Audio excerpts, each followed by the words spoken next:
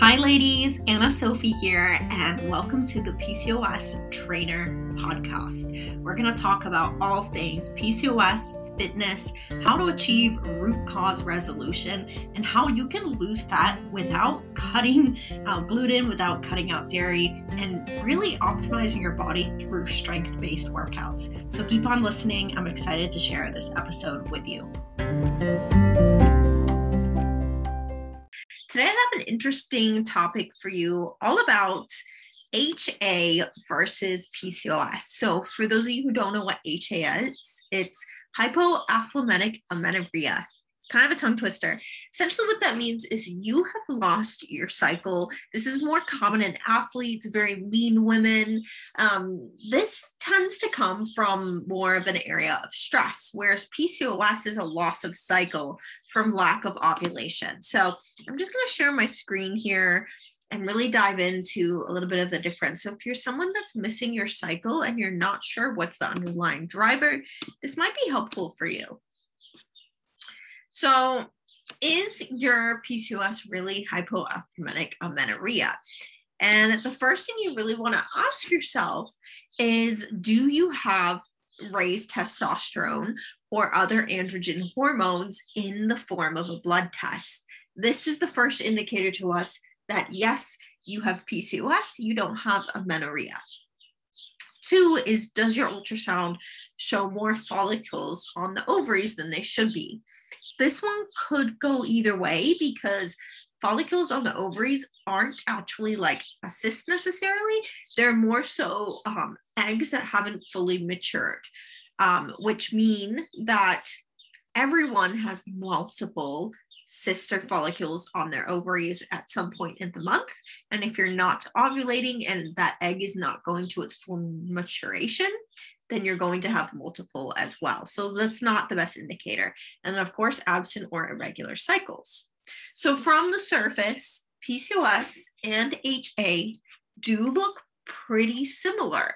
If you're missing your cycle, it could get diagnosed either way. I know for myself, for years, I was diagnosed with HA because I was very active, but I actually had PCOS. And it wasn't until I got the blood work to really diagnose this. So I want to just kind of show this comparison a little bit for you here.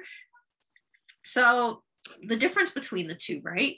They both have irregular cycles, but with PCOS, you tend to have more insulin resistance. Your luteinizing hormone to follicle stimulating hormone ratio is high versus hypoathalamic amenorrhea, where the luteinizing hormone to FSH is low. So looking at those hormones in a blood test would tell us the difference. Now with PCOS, you have a difficulty losing weight, whereas HA, you tend to have lower body weight. But that doesn't necessarily always go to case, because if you're someone that's over exercise or under 8, you might struggle losing weight as well. And the biggest thing we really want to look at here is going to come from your androgen levels, because both can cause hair loss and acne, and both can cause ovarian cysts. But your androgen levels are going to be increased through PCOS, whereas HA, your androgen levels tend to be fairly standard. So as I said before, we want to look at lab tests, and this is why we always test, not guess, when it comes to hormones. So I would look at lab work and make sure we're looking at your luteinizing hormone, your follicle stimulating hormone, and your androgens to really indicate which of the two this is.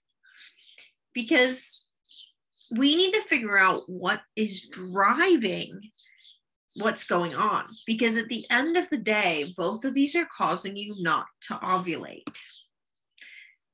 And PCOS is going to be an endocrine disorder, whereas HA is the body's natural response to over-exercising and under-eating. And when you understand this, you'll realize that they both have complete different root causes, and they both have completely different treatments.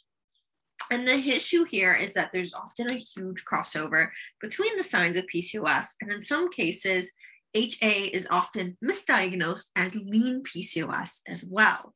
And the problem with that is a lot of women that fall in this category will generally need to eat more carbs, not eat less like they're being told with PCOS.